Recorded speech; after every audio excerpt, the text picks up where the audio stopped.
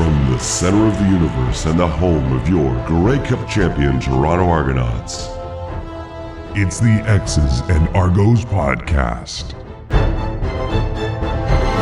Welcome to the X's and Argos podcast. Ben Grant, joined as always by JB. We've got a huge show for you today.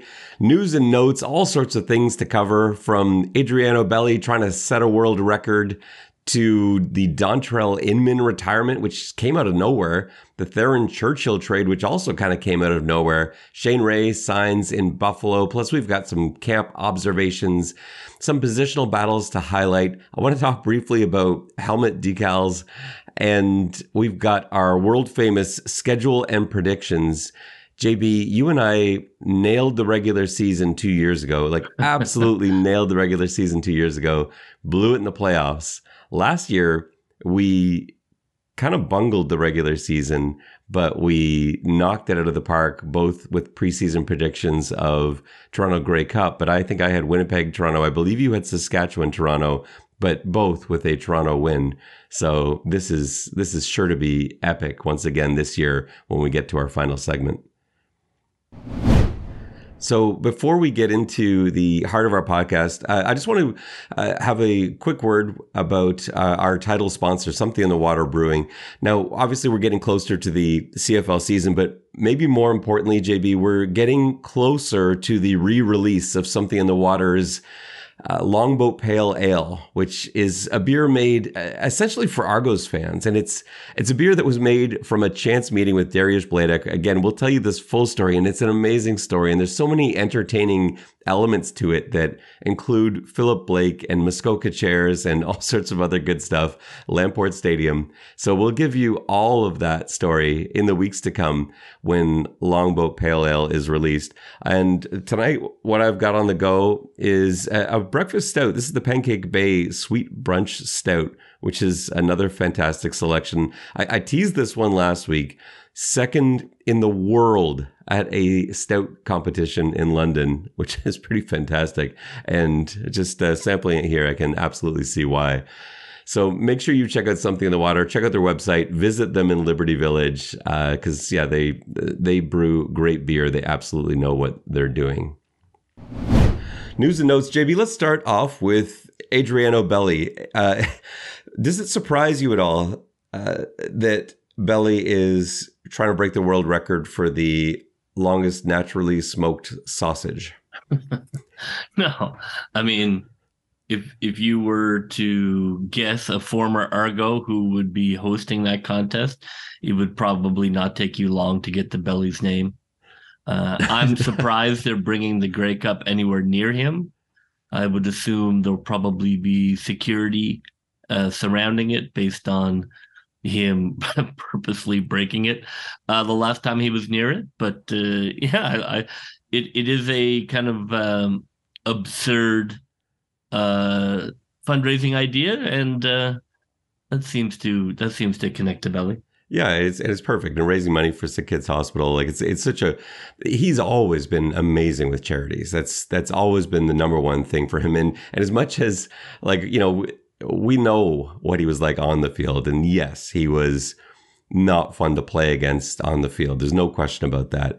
Belli is one of the nicest guys in the world off the field and will do everything he can to raise money for his charities. And this is just another example of that. And so the 17-foot naturally smoked sausage, which I gather is supposed to be he says it's going to be the diameter of a basketball. So this is a pretty substantial sausage, which it would have to be, I guess, to set a world record. They're holding the event this Thursday, May 18th, in the parking lot of Fresh House Foods, which is 71 Todd Road in Georgetown. And there's going to be Argos past and present, some of the 2012 Grey Cup teams, some of last year's Grey Cup winning team. The Grey Cup will be there as well. There's going to be a sausage eating contest, I hear, which I think will also be spectacular too. So I'm interested to see how this event goes down, because it's going to be very Belli. Everything about it will be very Belli. But I think most importantly, they're going to raise a lot of money for the kids, and so you can't get better than that. That's a great story, and we haven't heard much out of Belli in a while. So love hearing that. The Dontrelle Inman retirement, how surprised were you? Because I don't think, my guess is not very when you heard that Dontrelle Inman was retiring. No, I was I was more surprised that he signed. That this is the time of year where veterans just decide that no, I don't want to put myself through this, and very quickly pull the chute on camp. You'll see it in the NFL too, and I'm sure over the next week we're going to see a lot of one and done retirements, guys, or a couple days in just bail on camp because it's just too big an ask, physically, mentally. It can be, it really demands so much of you that guys know they're not ready to commit that. So I was not surprised. I certainly didn't have him on the roster. Yeah, I'm the same. I didn't quite know what to do with him. I really wondered, like you, but for me, it was more about, it wasn't so much the grind, although that's obviously a part of it. And like you say, we've seen this before. For me, it was more the grind, and the change in pay is so significant. So imagine yourself, just the way that the average person can relate to this, because it's hard to relate to professional athletes, but imagine whatever it is you do for a living. You're an accountant, you're a lawyer, you're a mailman, whatever it is you do, whatever your job is. Imagine deciding to do that job again, but for about 10% of the salary. And now imagine that job is so physically demanding that every week it's the equivalent of getting into a car crash. And think about how excited you'd be to participate in something like that. And I think that's the reality. Guys that have spent years in the NFL, the CFL as a job is not easier. In fact, I would say it's actually the other way around. I think it is a harder job to be a pro athlete in the CFL. I'm not saying the level is harder, but the work you put in, I think, is more. The punishment that you endure, I believe, is more. And so to go and do that and get paid really a fraction of what you were making before, it's just really hard to justify. And sometimes that first day of camp, as good as he looked, and that's the thing, like everyone agrees, like he looked great on Sunday. He was ready to go. But I think just getting out there one more time, you look at the schedule ahead and you're like, you know what? I think I'm good. But to be able to call it a day in the double blue, I think is a neat way to go. So this is almost like a one-day signing retirement sort of thing, except he actually got to get it out on the field one more time in Argos double blue. So I'm choosing to look at this as a positive end to Dontrelle Inman's career. I think it's a neat thing that he got to retire as a Toronto Argonaut. The Theren Churchill trade, which broke, I think caught a lot of people off guard. It caught me off guard. There was a negative reaction to it initially. And JB, I think we can explain why the Argos made this deal and why it was what it was. Because on the surface, there's no question, it doesn't look like very good value for Toronto. So here are the details of the trade. Theren Churchill, offensive lineman for the Toronto Argonauts, who's been playing mostly at guard as a backup, as a little bit of tackle, but hasn't really got out there and got on the field too much as a tackle. So a backup guard. But he was a first-round selection in the 2020 draft. The Argos had 2 first-round picks that year. They took Dejan Brissett with their first pick, which was 2nd overall, and a few picks later took Theren Churchill, who was playing right tackle at the time, coming out of U Sports. And the plan was for him to be a tackle, but he never quite worked out that way for him. And he ends up getting traded for a 6th-round pick and traded to the Edmonton Elks. And so you're trading a former first-round pick for a 6th-round pick that can become a 5th. It's a conditional pick. It can become a 5th-round pick. But you compare that to something like the Jordan Williams trade. Jordan Williams, the 1st overall pick, still a round 1 pick from that same draft, and he's traded for a 1st-rounder. So obviously there's a mile of difference in the trade, but it's because there's a mile of difference in value, right? Yeah, I think there's no comparison. I think Churchill was was not who they had hoped he'd be with a first round pick. He's a serviceable depth guy, but probably 8 or 9 on a depth chart in the offensive room. So it doesn't surprise me that there wasn't much to get back. Even if he does, improve or become better with a different coach, that's not what his value was in terms of his time with the Argonauts. He's not a starting offensive lineman. So I think people, regardless of his pedigree, you're not going to get a lot of return for somebody who is not a starter. And I really think he may have been in a position this year where the Argos might not have kept him. Like the alternative may have been eventually he gets released at the end of camp. I know certainly he wanted to be back in Edmonton. He's got a young family back in Edmonton. That's his home, or near there rather. And so really Edmonton was the only place you could trade him to. And so you're not going to get great compensation back. But I do think the alternative may have been releasing him. They've got such a strong offensive line group, and getting to see some of these younger guys competing in camp, you see right away like why this is okay for the Argonauts. And they get to do a nice thing too. They get to send a player back home. They get a pick out of it. They don't get nothing out of it. But I think anyone that's upset about this and like, oh, it's a terrible trade, the Argos got ripped off, that didn't happen. It's not a great trade for value, but there wasn't going to be anything better. There was no version of the story that ended with the Argos getting more than a 5th or 6th round pick from the Edmonton Elks. So if you look at it that way, I think, was it a good trade? No. Was it a bad trade? Really? No, it's not. If there's a mistake in here and if there's any flaw in here, it was that maybe he wasn't a first round draft pick in 2020. Maybe that's what you can criticize, but I don't think you can criticize the trade at this point. Shane Ray, your guy, JB, signs with your team, the Buffalo Bills. How's that make you feel? Well, they're certainly not my team, but great for Shane Ray. Anytime you have players who come to the CFL and grind and put together good film and then get shots at camp, I think that's good for the league. It's good for guys who are considering whether to come up and play a couple of years, and sometimes they come up and just stay up. So I think in terms of attracting players to the league, that's a nice little bit of business just to get the camp invite to see. He clearly has an NFL first step. So I can see why he's getting a look. And, his buddy Von Miller probably had a word with the Bills as well. If he can stay healthy, I don't see any reason he could not be like a pass rush specialist.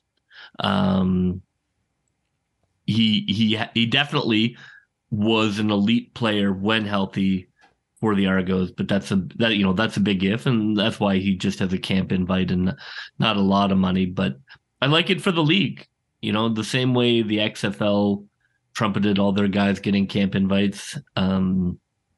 I like it for the guys in the league, and we'll see if maybe a few more guys can get a look without having to have a former teammate whispering in the coach's ears.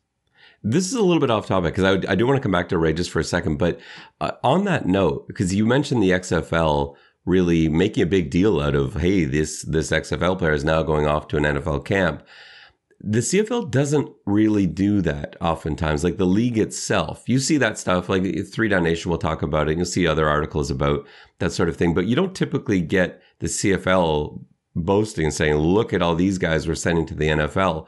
And I'm not sure the CFL's wrong in that, because I do think I think the XFL in doing that is really acknowledging that they are a stepping stone. And not that the CFL isn't for a lot of these players, but the CFL has real legitimacy too. This is a league that's been around for a long time. This is not just a new league that started this year.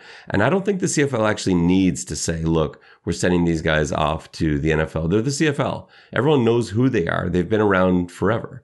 So I'm a little bit torn on it, but I think ultimately I feel like I don't want to see the CFL trumpeting, as you say, these NFL signings the way that the XFL does. Am I wrong on that? No, I see your argument. I don't see. I see the argument, and I can see the discussion. I don't see it as pretending that or acknowledging that the CFL is an inferior league. I see it more as a way of talking about this. I think the more players in America see the CFL as a potential scouting zone, the higher quality of player is going to be attracted. And yes, maybe they only stay a year or two, but some will stay more. But I think it will increase engagement, which is important, especially with all USFL and the XFL. A couple more leagues kind of fighting for players. I don't mind it. I don't see it as kind of downplaying the CFL, but I get the argument. I can see why not to.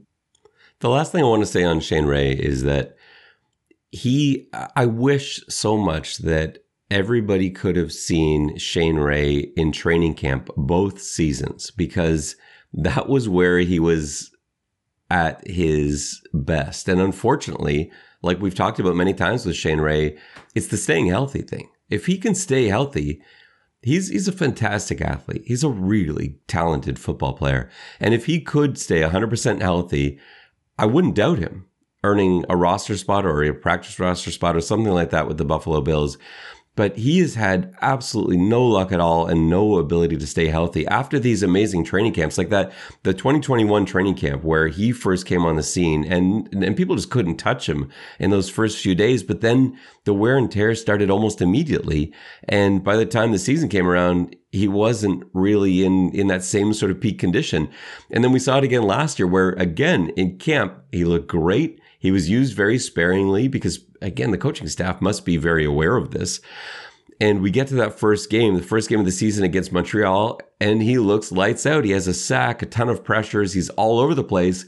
And then near the end of the game, I think it was on a goal line stand. I believe it was a QB sneak touchdown, first and goal from the 1, and Ray got dinged up in a pile. And I remember seeing him running to the sideline. I don't remember if he was holding his elbow or shoulder, something like that. And from that moment on, he just wasn't the same. And he obviously didn't make it to the end of the season there. But we've seen such brief moments, and so has the NFL. That's what happened to him in the NFL too, with all the wrist injuries that he had. If he can, I hope so much that he can stay healthy for an entire year and show everybody what we got to see at camp. I think that would be a really nice way for Shane Ray to wrap things up. Let's talk about some camp observations. Before we get into specific things, JB, I'd love your perspective on what it's like having so many guys come back, because I look at this Argos team at camp. You've got an entire coaching staff back, which is really rare. That just doesn't happen after winning a championship. You don't ever get to bring everybody back. And here they are with everybody back. You've got most of the players back. There's very few, I shouldn't say there's very few new faces. There are hundreds of new faces, but most of those faces really, truthfully, aren't going to be there come the regular season. The core of this team is pretty much all the same guys. You look at the starters, the projected starters, probably 19 of the 24 were guys that were here last year. So you're not talking about introducing a brand new offense, a brand new defense, or a brand new regiment. They've all stayed in these dorm rooms at the University of Guelph. They've played on this field. They've gone through this. And so it should be no surprise that it's gone so smoothly to this point, right? No, the advantage of having the majority of your team back, same coaches, same shorthand, guys know system. You're already probably installing a few more exotic things because you already have base down. It's like getting an extra month of training camp. So it's huge to be able to just jump to the middle of the book and work on that. There are new players, new defensive backs, and new quarterback, so it isn't completely a return, but to have that many players back and that many coaches back is, I think, a really big advantage for the team to be able to have a smooth camp and to be able to install things faster than maybe they would, where you might not be able to install them till game 3 or something. You'll be able to get that stuff in right away. And we've been able to see the three different years couldn't be more different. That 2020 season where everybody was new. There were like 2 guys that were on the Argos the previous year, 1 coach, everyone else was new. And so, of course, it took a little bit of adjustment. Everything was brand new. Second year, last year, they had a new defensive coordinator. There's a bunch of new guys on the coaching staff. A pretty good percentage of the team was new as well. And then you've got this year where barely anybody's new. So it's kind of interesting just to watch it from that point. But yeah, this is a team that looks like they're at the end of training camp instead of at the beginning of training camp. And that's got to be a huge advantage going into a season where you can get to week 5 stuff in ready for week 1, or in the Argos case, week 2, right? I think that's your biggest advantage, is the sophistication of your install. And on that note, and we'll maybe transition into, well, I guess this is still camp observations here, so we're not really transitioning into positional battles, but I think on that note, on Sunday, the first day of training camp, the offense was ahead of the defense. They were giving it to the defense. It wasn't the same story on Monday. The defense was definitely the dominant force on that day. But for day 1, for the offense to be ahead of the defense is unheard of in training camp. That doesn't happen. It doesn't happen in the regular season, the first few weeks. It is so much harder to get up to speed on offense. But the reason why is all those guys that were out there, every single guy that they had as sort of like their group 1 was a returning guy. The newest guy is basically Chad Kelly, who spent an entire season with this system and this offense last year. Everyone else was just kind of falling into place. So of course they were ahead of the defense. Those guys all know what they were doing. The defense had a couple new faces. So that didn't surprise me, but it's really weird to see. You never ever see the offense ahead of the defense on day 1 of training camp. Couple other camp observations. There's a funny story I got to tell. I just thought this was the most amusing thing. One-on-ones, you got Curly Gittens Jr. being covered by Deshaun Amos. Gittens Jr. runs a corner route, catches the ball. It's pretty tight coverage from Amos, and they sort of acknowledge, Gittens Jr. catches the ball. Amos lets him know he's right there. And then suddenly Gittens decides to turn it on, and he turns on the jets and he starts taking it to the end zone, which wasn't what people were doing in that drill. And Amos decides he's after him. And so he turns on the jets too. And as they ran by me, they were both giggling audibly at the fact that they're trying to outrun each other to the end zone. And Gittens just made it there and said something along the lines of, I've got speed. And what I love about that is that's how football is supposed to be. That's how football is when you're a kid, you're playing around, you're laughing, you're having fun with your buddies. And a lot of it looked like that. And we saw that last year in practice too, where guys are just having a good time. Guys enjoy being around each other. There's so many of these guys that know each other well, that get along well. And I loved seeing that, just to hear them both laughing as they're running full speed after each other down the field. I thought was a really positive sign for the vibe that I'm getting from camp early on. The last camp observation, I'm going to give you a couple players that I thought really stood out. So one that I was kind of expecting, and these are both offensive linemen. I think that's kind of an interesting thing. And it speaks to, again, the strength of this positional group. You know who's a really good football player? Darius Sirocco. So Darius Sirocco picked up in the offseason, coming from Ottawa last year. Sirocco looks really good. And they're going to have some problems when they start having to try and figure out where to put all these pieces. So they had Bladek resting a little bit. He wasn't going full. It allowed them to kind of play around with the line a little bit. And as I'm watching this, the Argos have a great camp strategy. They did this last year. They did this the year before. They just mix guys up in positional groups. So they'll send out a group where suddenly they've got McKellar playing right guard, left guard. He's over at tackle now. They want guys getting reps in different spots because who knows what it's going to be like when you get into the season. And once you're practicing in the regular season, you can't really afford the time to do that. So they're moving guys all over the place. And that just got my brain churning and thinking about the possibilities of, what if Soraka was playing center? What if Nicastro plays guard? What would that free up? Could you then have Hunter at tackle? Could you make an offensive line with 4 or 5 Canadians? These are just the thoughts that are going through my head. I think they've got a really nice problem. And JB, I'm going to add to that too by talking about one of Toronto's draft picks this year, Edouard Paradis from Houston Baptist.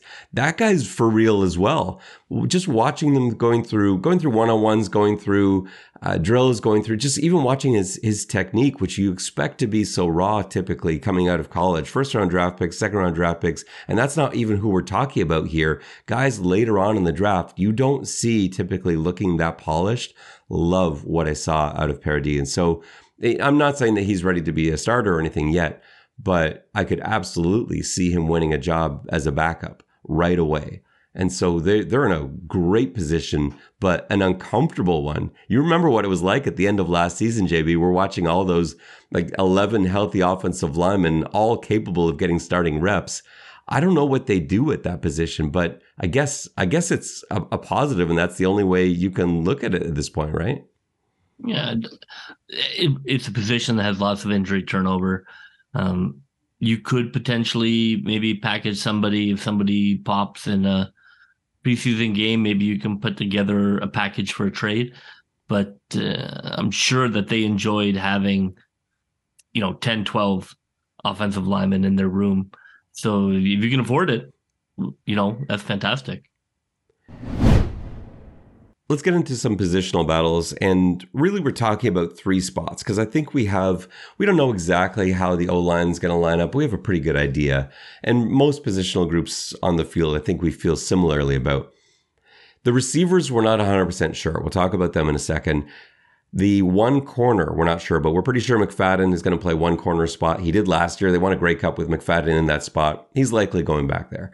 But the other corner spot, vacated by Jamal Peters with the Atlanta Falcons, we'll talk about that battle a little bit. And the suddenly free boundary halfback spot where Shaq Richardson played last year is also open. And so we talk about that a little bit too. So I think you and I are on the same page. Going back to receiver, we know that DeVaris Daniels is going to be out there starting. We don't know if he's going to end up at X or at W. We figure he's 100% going to be a starting receiver on the boundary side. There are some options to go with him. We know Eric Rogers is now gone. He was not really present last year. And they really didn't have a steady guy to go to last year. And that's why Daniels played so much in the slot. There are options for them this year. I think if it were me, I probably put Markeith Ambles on the side with DeVaris Daniels. I think I like those two together. They only did it for one game last year, but I love that combo. And again, just like with the O-line, you're seeing in camp, they're moving guys all over the place, testing new combinations. But I wouldn't be surprised to see that setup on opening day. The field side gets more interesting because I had assumed all along that we would see Gittins Jr. and Cam Phillips. I'm less and less sure that we're going to see Cam Phillips in that spot. Gittins Jr. for sure, but I think the other 2 receiver spots may be up for grabs. And that's where you're looking at Dejon Brissett, who needs to perform. Former 2nd overall draft pick 2020, has to have a good season. Otherwise, I could see Toronto moving on completely. And he's looked good. He's had a really nice camp to this point. We're on day 3, but he looks good so far. But Tommy Neal also, and you forget what, I don't know why. It's something about Tommy Neal. He's just so big. You forget how fast he actually is. Seeing him running away from DBs always surprises me. I had to look back at his combine numbers. He's a really fast receiver. I forgot that he was running in the high 4.5s, low 4.6s. And yeah, he can get going, but he's misleading because of his size. But I think he's in the mix too. And then you've got all sorts of exciting American receivers. I don't think any of the new guys are necessarily battling it out, but seeing a more polished Jeremiah Hiddell, seeing Cam Phillips battling for it, seeing DeMonte Coxey, who looked really good, and this should have come in the last segment, JB, but another amazing story. You don't normally get a lot of country music played at Argos practice. They did drop some country beats at practice, and seeing DeMonte Coxey dancing to Save a Horse, Ride a Cowboy was highly entertaining. He was 100% into it, as he always is with his dancing, but his football looks pretty good on the field too. So that positional battle, like, where would you go if you're looking at those guys? Like, do you try and go with another Canadian and start Brissett or Neal? Do you think you go more American there? Are you looking for just who are the best guys? Because the Canadians probably don't really matter too much. We've got enough on the team. Yeah, I think you're just looking to go the best talent. They're not in a position. You can make the numbers work for the Canadian stuff. I would never really let that be a factor in determining who to keep. I think you keep the best players and, find a way to meet the rules. To be honest, if I'm running things, I would never cut a player who is talented because I had the ratio issue. I just find a way. There are other ways to meet that ratio. I think on some teams there aren't. I think sometimes you actually have to. Sometimes you have to sacrifice talent to meet the ratio. I don't think that's the issue with the Argos. The Argos have talent through the roof in terms of their Canadians. That's not going to be a problem. They could easily start 9 Canadians without even flinching. But I think if what you're saying is true, and I tend to think you're right, if that's the case, then I would expect that the 5 starting receivers are going to end up being, and again, I don't know exactly where they're going to fit, but you'll see Daniels, you'll see Ambles, you'll see Gittins Jr., that'll be the lone Canadian receiver. And then you're going to see a combination of either like Phillips and Hiddell or Phillips and Coxey. I'm thinking more and more that we're going to see DeMonte Coxey out there. In his time starting last year, looked really good. Do you remember that play against Ottawa where he didn't get a touchdown for it? He got pushed out at the 1, but it was one of my favorite plays of the season. He just caught this ball, broke a tackle, stiff-armed a guy into the ground, knocked another guy on his back before finally being pushed out at the 1. He's a load. He's an incredible athlete. And he's just one of those guys that carries so much energy with him too. So that would be one of my early camp favorites to earn a starting spot by the time we get to the Argos regular season kickoff in week 2. Let's talk corner for a second. So Peters in Atlanta, as we said, opens up that other corner spot. This is an interesting one too. Is your instinct here, because they brought in a ton of new guys, if you're the Argos staff, are you thinking that the replacement was a guy that was already in the building? Are you leaning towards going with a guy that was here last year? And there we're talking about maybe that's Priester, maybe that's Robertson Daniel. I guess you could go Sutton. There's a few other directions you could go there. Or are you looking at the 500 new American corners that they brought in to compete for this job, like Parnell Motley and like Stiggers and all these other exciting American DBs that are brand new to the CFL? What's your instinct tell you? Well, I think as a coach, you have to try as much as you can to not make decisions based on relationships. In terms of professional football, you want to evaluate everybody equally and pick the best athlete.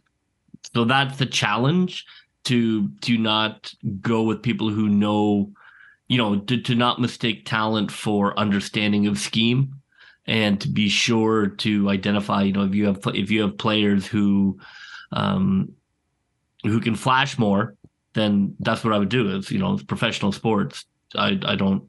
If somebody's better, somebody has more natural talent, then they'll pick up the scheme. I think the tricky part is not not being blinded by scheme comfort?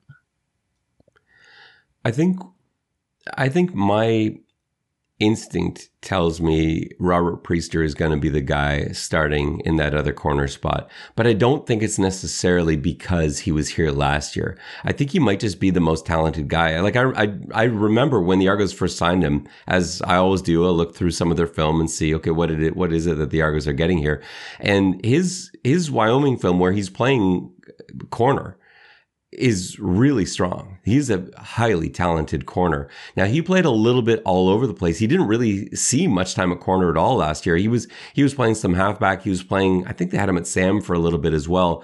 And he was just sort of learning all the different spots that he could. But I think his most natural position is at corner. He's not a huge guy, 5'9", 180. He's not a guy I love having in the halfback or the Sam spot. I'd rather have him on the outside.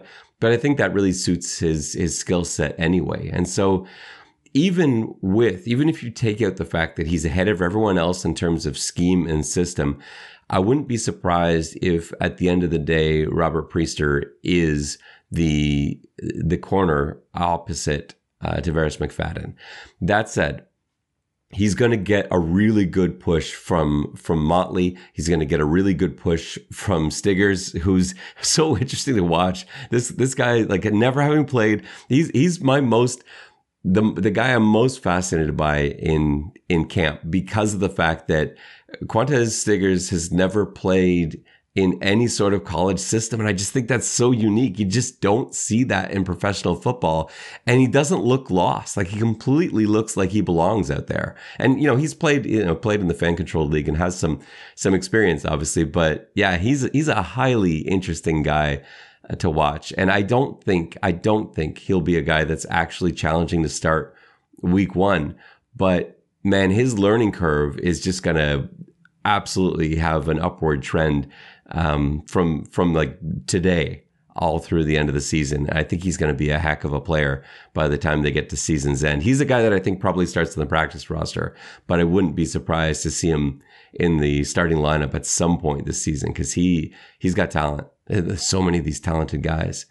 And then JB, if we can transition to halfback, I remember when I talked to the first time I ever interviewed Coach Bell, I remember him talking to me about his defensive philosophy, and what he valued the most was a triangle between his halfbacks and his sandbacker. To him, that was where you wanted to have the guys you trusted most. And his guys, Coach Bell's guys, you look back at guys with Calgary ties, guys like Shaq Richardson and Amos, and looking at that structure, that triangle, and they had Chris Edwards in that triangle the last couple seasons. I think if we're looking for a halfback, this is going to be one of his guys. This is going to be someone that was on the team. And if it's not going to be Maurice Carnell, and if Carnell's not going to be ready to go to start the season, for example, then I think it's got to be Robertson Daniel. And he got some time playing side by side with Priester on the boundary side.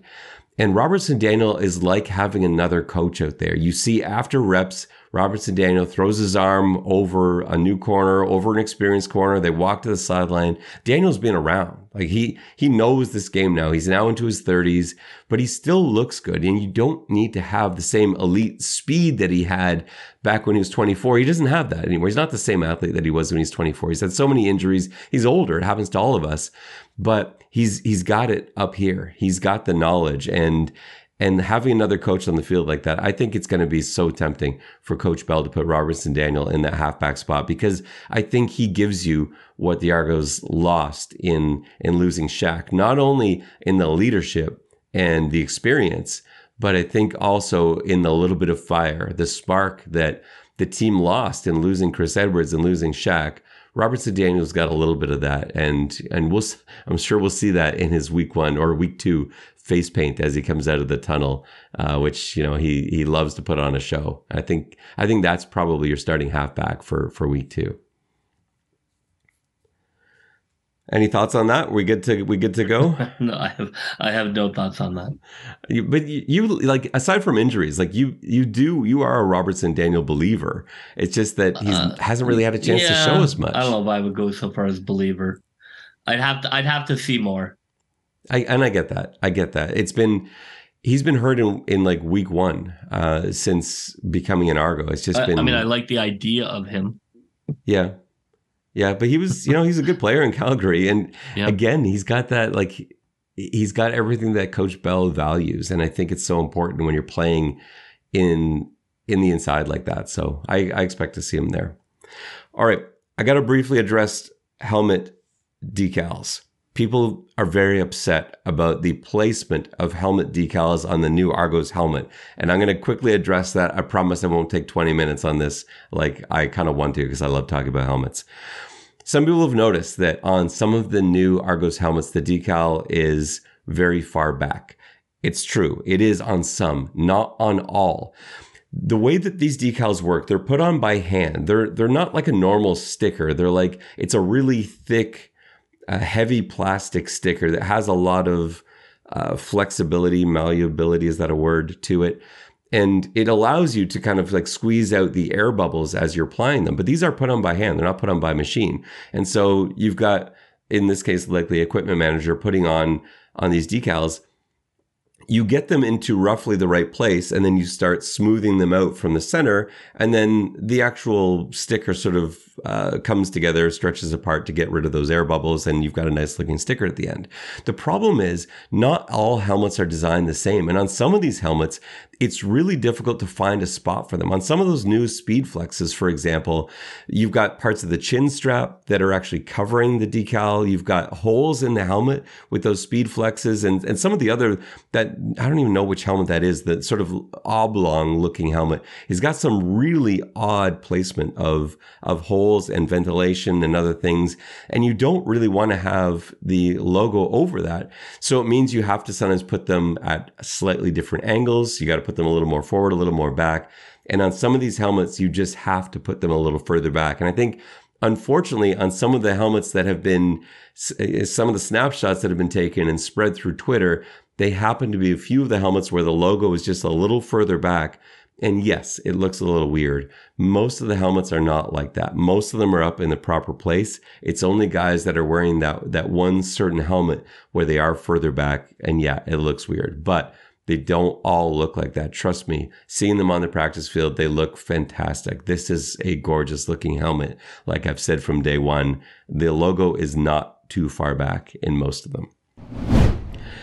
All right, JB, it is time for our world famous schedule and predictions. This is basically it. We are setting what is going to happen. No need to tune in until next season after we're done with this. So, JB, let's go week by week through this. Let's see if we can nail this like we did 2 weeks ago after being a little bit off last year in the regular season. So it's a bye week 1. You and I have already been very vocal about how much we hate that. It worked out okay for the Argos last year, but only just barely. They really shouldn't have won that opener against Montreal if it weren't for that missed 23-yard field goal at the end. But a week 2 open at home against Hamilton. This is the banner unfurling. This is going to be celebrations. How do you see this game going to open the season? Yeah, I think they win that game. They have the bye. Hamilton has to play the week before against Winnipeg. If they don't win this game, I think they're in tons of trouble. Home opener, you have an extra week to practice. This has to be a win. I'm going to go the other way on this. I think this is a loss. God. If they don't win this game, close the barn. I don't think that's the case. I don't think this is a panic. I don't think they win the game. Here's why. Do you remember a couple of years ago when the Jays assembled that, like, what was supposed to be the super team, and everyone was talking about how good they were going to be, and on opening day they had all this celebration and they were on the Jumbotron about all these different media outlets predicting them to get to the World Series, and then they went out and lost 74-0.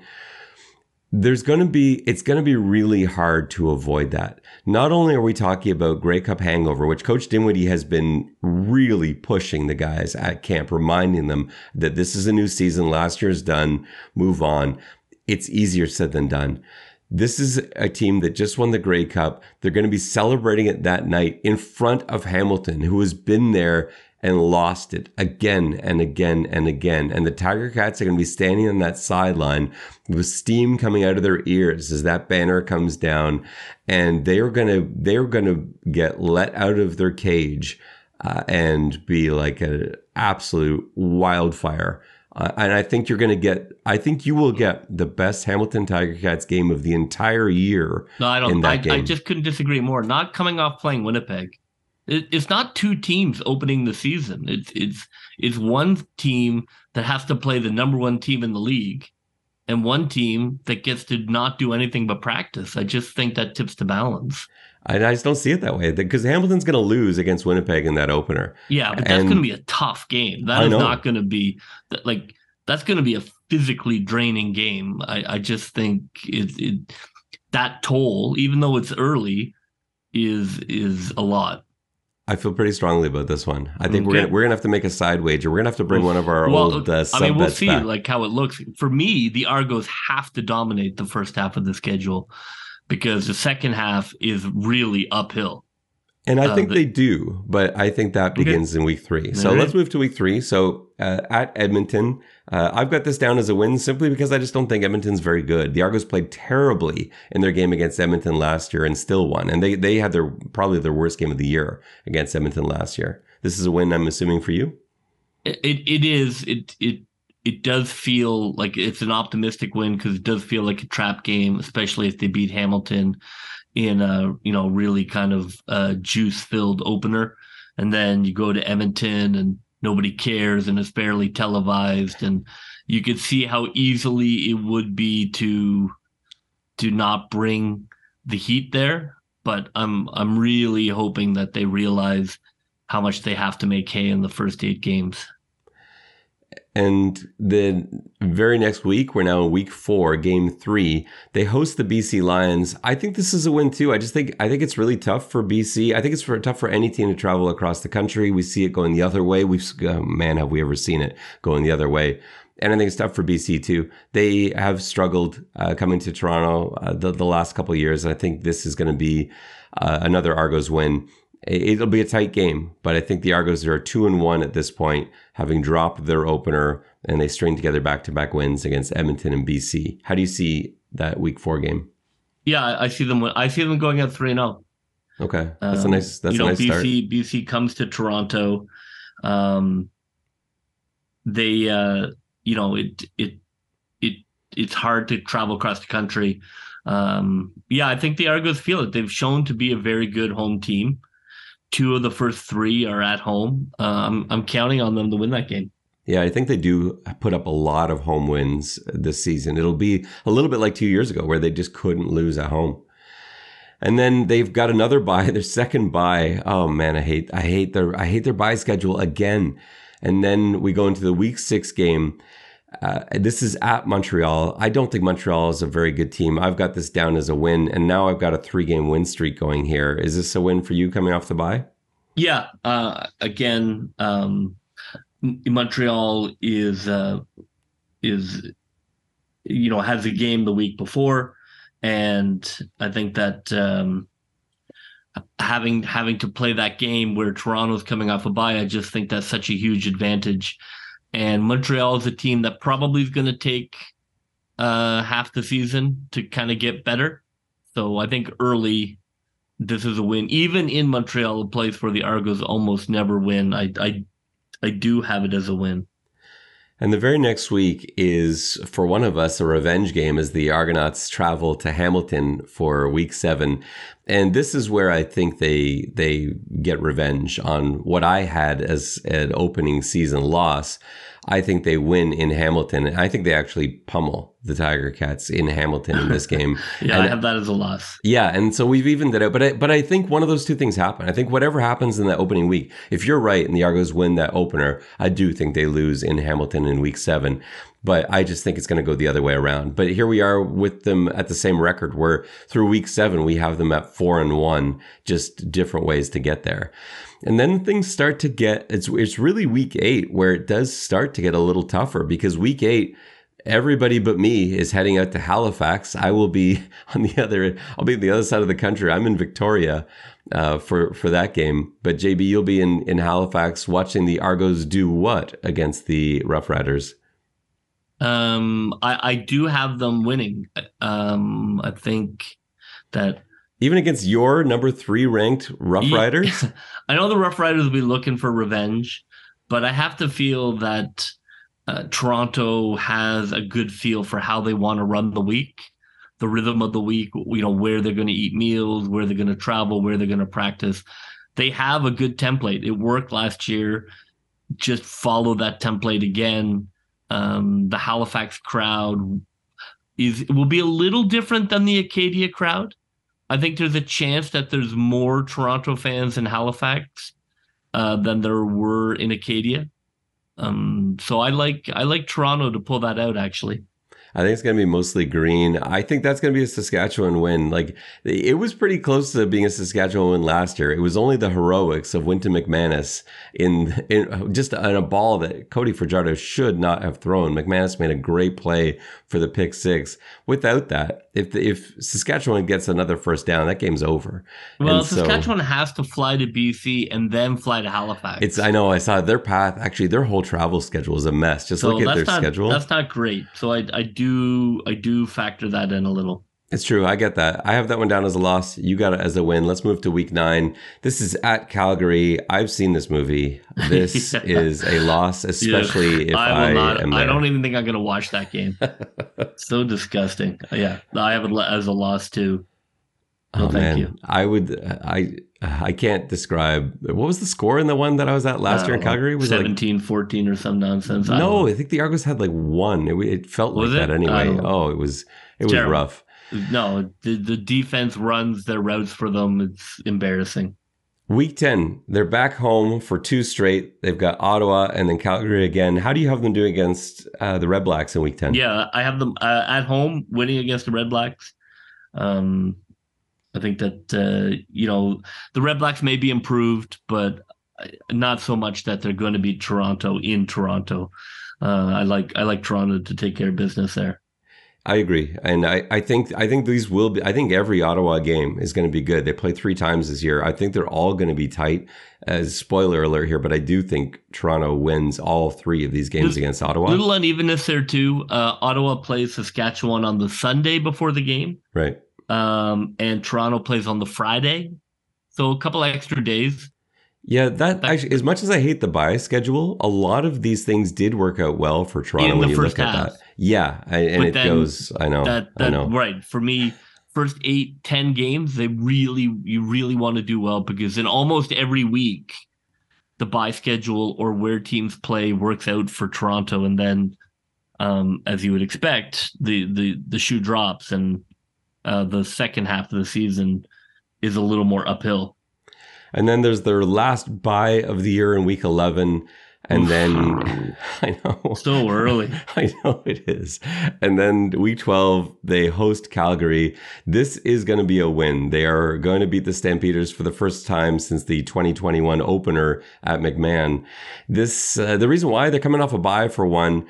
And I don't think Calgary is what they were before. I think this is a win. And you know how much all the former Calgary guys in Toronto, like they don't want to put up another goose egg. They're going to win this game. No, I agree. And once, I think again, it is playing a team who played the week before and you're coming off a bye. That should be a win for you. Unless you're not a very good team, that's a real competitive advantage. So I feel like those games, as a coaching staff, you should consider those must wins. The following week, Labor Day at Hamilton. Last year worked out very well for the Argos. I think we're back to the old format. I think Hamilton wins this one in Labor Day. I went back and forth on this one. Because I had them losing the last time. I have it more like back and forth, win-loss, win-loss. I have them winning Labor Day because I have Hamilton coming home from BC. Yeah, and that's a bit of a trip. I could see that happening. I have trouble seeing Hamilton losing back-to-back Labor Days. I think I'm just shell-shocked after so many just Labor Day, not even just Labor Day losses, Labor Day blowouts, painful Labor Day experiences. And last year wasn't enough. Well, I feel like the magic is broken. I feel like the Argos for a long time kind of psyched themselves out, and now it's not that big a deal to go in there and take that win. I think they're ready to go take it again. Maybe. Week 14, they're hosting Les Alouettes. And again, I just don't think Montreal's good. I think this is a pretty easy win. And for me, I have them coming off a loss against Hamilton. So that even more to me is going to get you pretty focused for the Alouettes. So I think that's a week 14 win. And I have the reverse. I have that as kind of a down game after the Labor Day rush. So I have Montreal, kind of rounding into shape as they get a little later in the season. I like Montreal to win there. And I think we're going to be opposite on this next one too. Week 15, because I have them winning in week 14, I think they lose in Montreal. First of all, it's hard to play Montreal, as we've outlined. This is a back-to-back situation. It is so hard to win both legs of the back-to-back against a divisional opponent. I just see this as they're going to lose one of those two. And for me, they're going to lose in Montreal. They win the week before. Yeah, I mean, that's logical. I have it the other way around. I have them coming down from the Hamilton Labor Day win and then getting their act back together in Montreal. And down into the final stretch, they're hosting Hamilton for the 17th time. This is the last meeting until probably the Eastern Final. And Hamilton, I just don't think is as good a team as Toronto. Toronto responds at home and wins that game. Is this a win for you as well? No, I have them going back and forth, win-loss, right, because you have the Labor Day loss, right? Okay. So I have that as a loss. And then the toughest game of the whole year. They are end of September. They travel to Winnipeg for a Friday night game. And I don't see this. This is tough. Winnipeg's the best team in the league on paper, and they've shown it on the field in almost every game but the Grey Cup last year. I think Winnipeg wins this one. Yeah. And Winnipeg coming off a bye. Like, Winnipeg doesn't play the week before. They're going to want to beat Toronto. I have that an L in ink. Yeah, I feel pretty similarly. The following week, they're hosting the Elks. I think the Elks are done at this point. They, I believe, would have 3 games remaining at that point. I think they're probably mathematically done, and just not a great team still. They'll be better. They're going to have some real games. They're going to upset some people this year. They're going to get a win at home at some point. Actually, a few, but they're not going to win on this night at BMO. That's a win for the Argos. I have it as a win. I think it'll be tough because, Edmonton, the second half of the season, the Argos play a number of games against teams that had the bye the week before. Edmonton has the bye the week before. This is the kind of game that could kind of make their season because they're not going to the playoffs. Coach will really want it, Coach Jones. I have it as a win, but I circle that game as dangerous because the last 5 games I think are really tough for the Argos. I think I think you could easily see them losing 3 or 4 of the last 5 games. So I am a little concerned. Week 19, they host the Red Blacks. I have that as a win, but that's one that I circled because I think the Red Blacks are fighting for a playoff spot. And I don't think you have them in the mix probably at that point, but I think they will be. And I think they're going to be really giving it everything they got. I still have it as an Argos win, but I have that circled as a dangerous game. I have it as a win as well. I will not give Otto respect until they tear it from my cold dead hands. Week 20, they're at Saskatchewan. This is tough. They won there last year, but that was not a normal team. Saskatchewan, half the team had COVID. They were in so much trouble. They were starting their 4th string quarterback in that game, and Toronto barely pulled that one out. It took a 70-yard touchdown from Curly Gittens Jr., a late touchdown from Cam Phillips to pull that one out. And that was Jake Dolagala quarterbacking for Saskatchewan. And so it's just so tough to play there. The Argos have not, the last few years, traveled west very well. So I think that's a loss in week 20. Yeah, same. Week 21 wraps up with a game in the nation's capital. I have them winning that final game of the season against the Red Blacks. And I think you probably have them dropping this game, not needing it, right? I do. I have them dropping it, not needing it. Yeah, because the way I'm sort of adding this up, that would end up with, I think we're both at 11-7 at this point.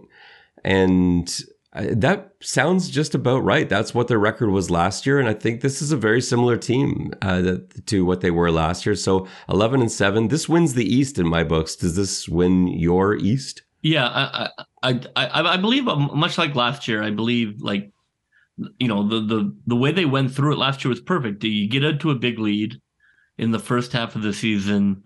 You kind of hang on till the end and end up, taking it by a game because the other teams took a little longer to get going. I see something similar this year, the way the schedule plays out. I think I can't imagine 11 wins does not win the East. I know you love Hamilton more than me. I don't see their plan B if the quarterback is not washed. If Levi doesn't have it anymore, I don't see them putting up 12 or 13 wins.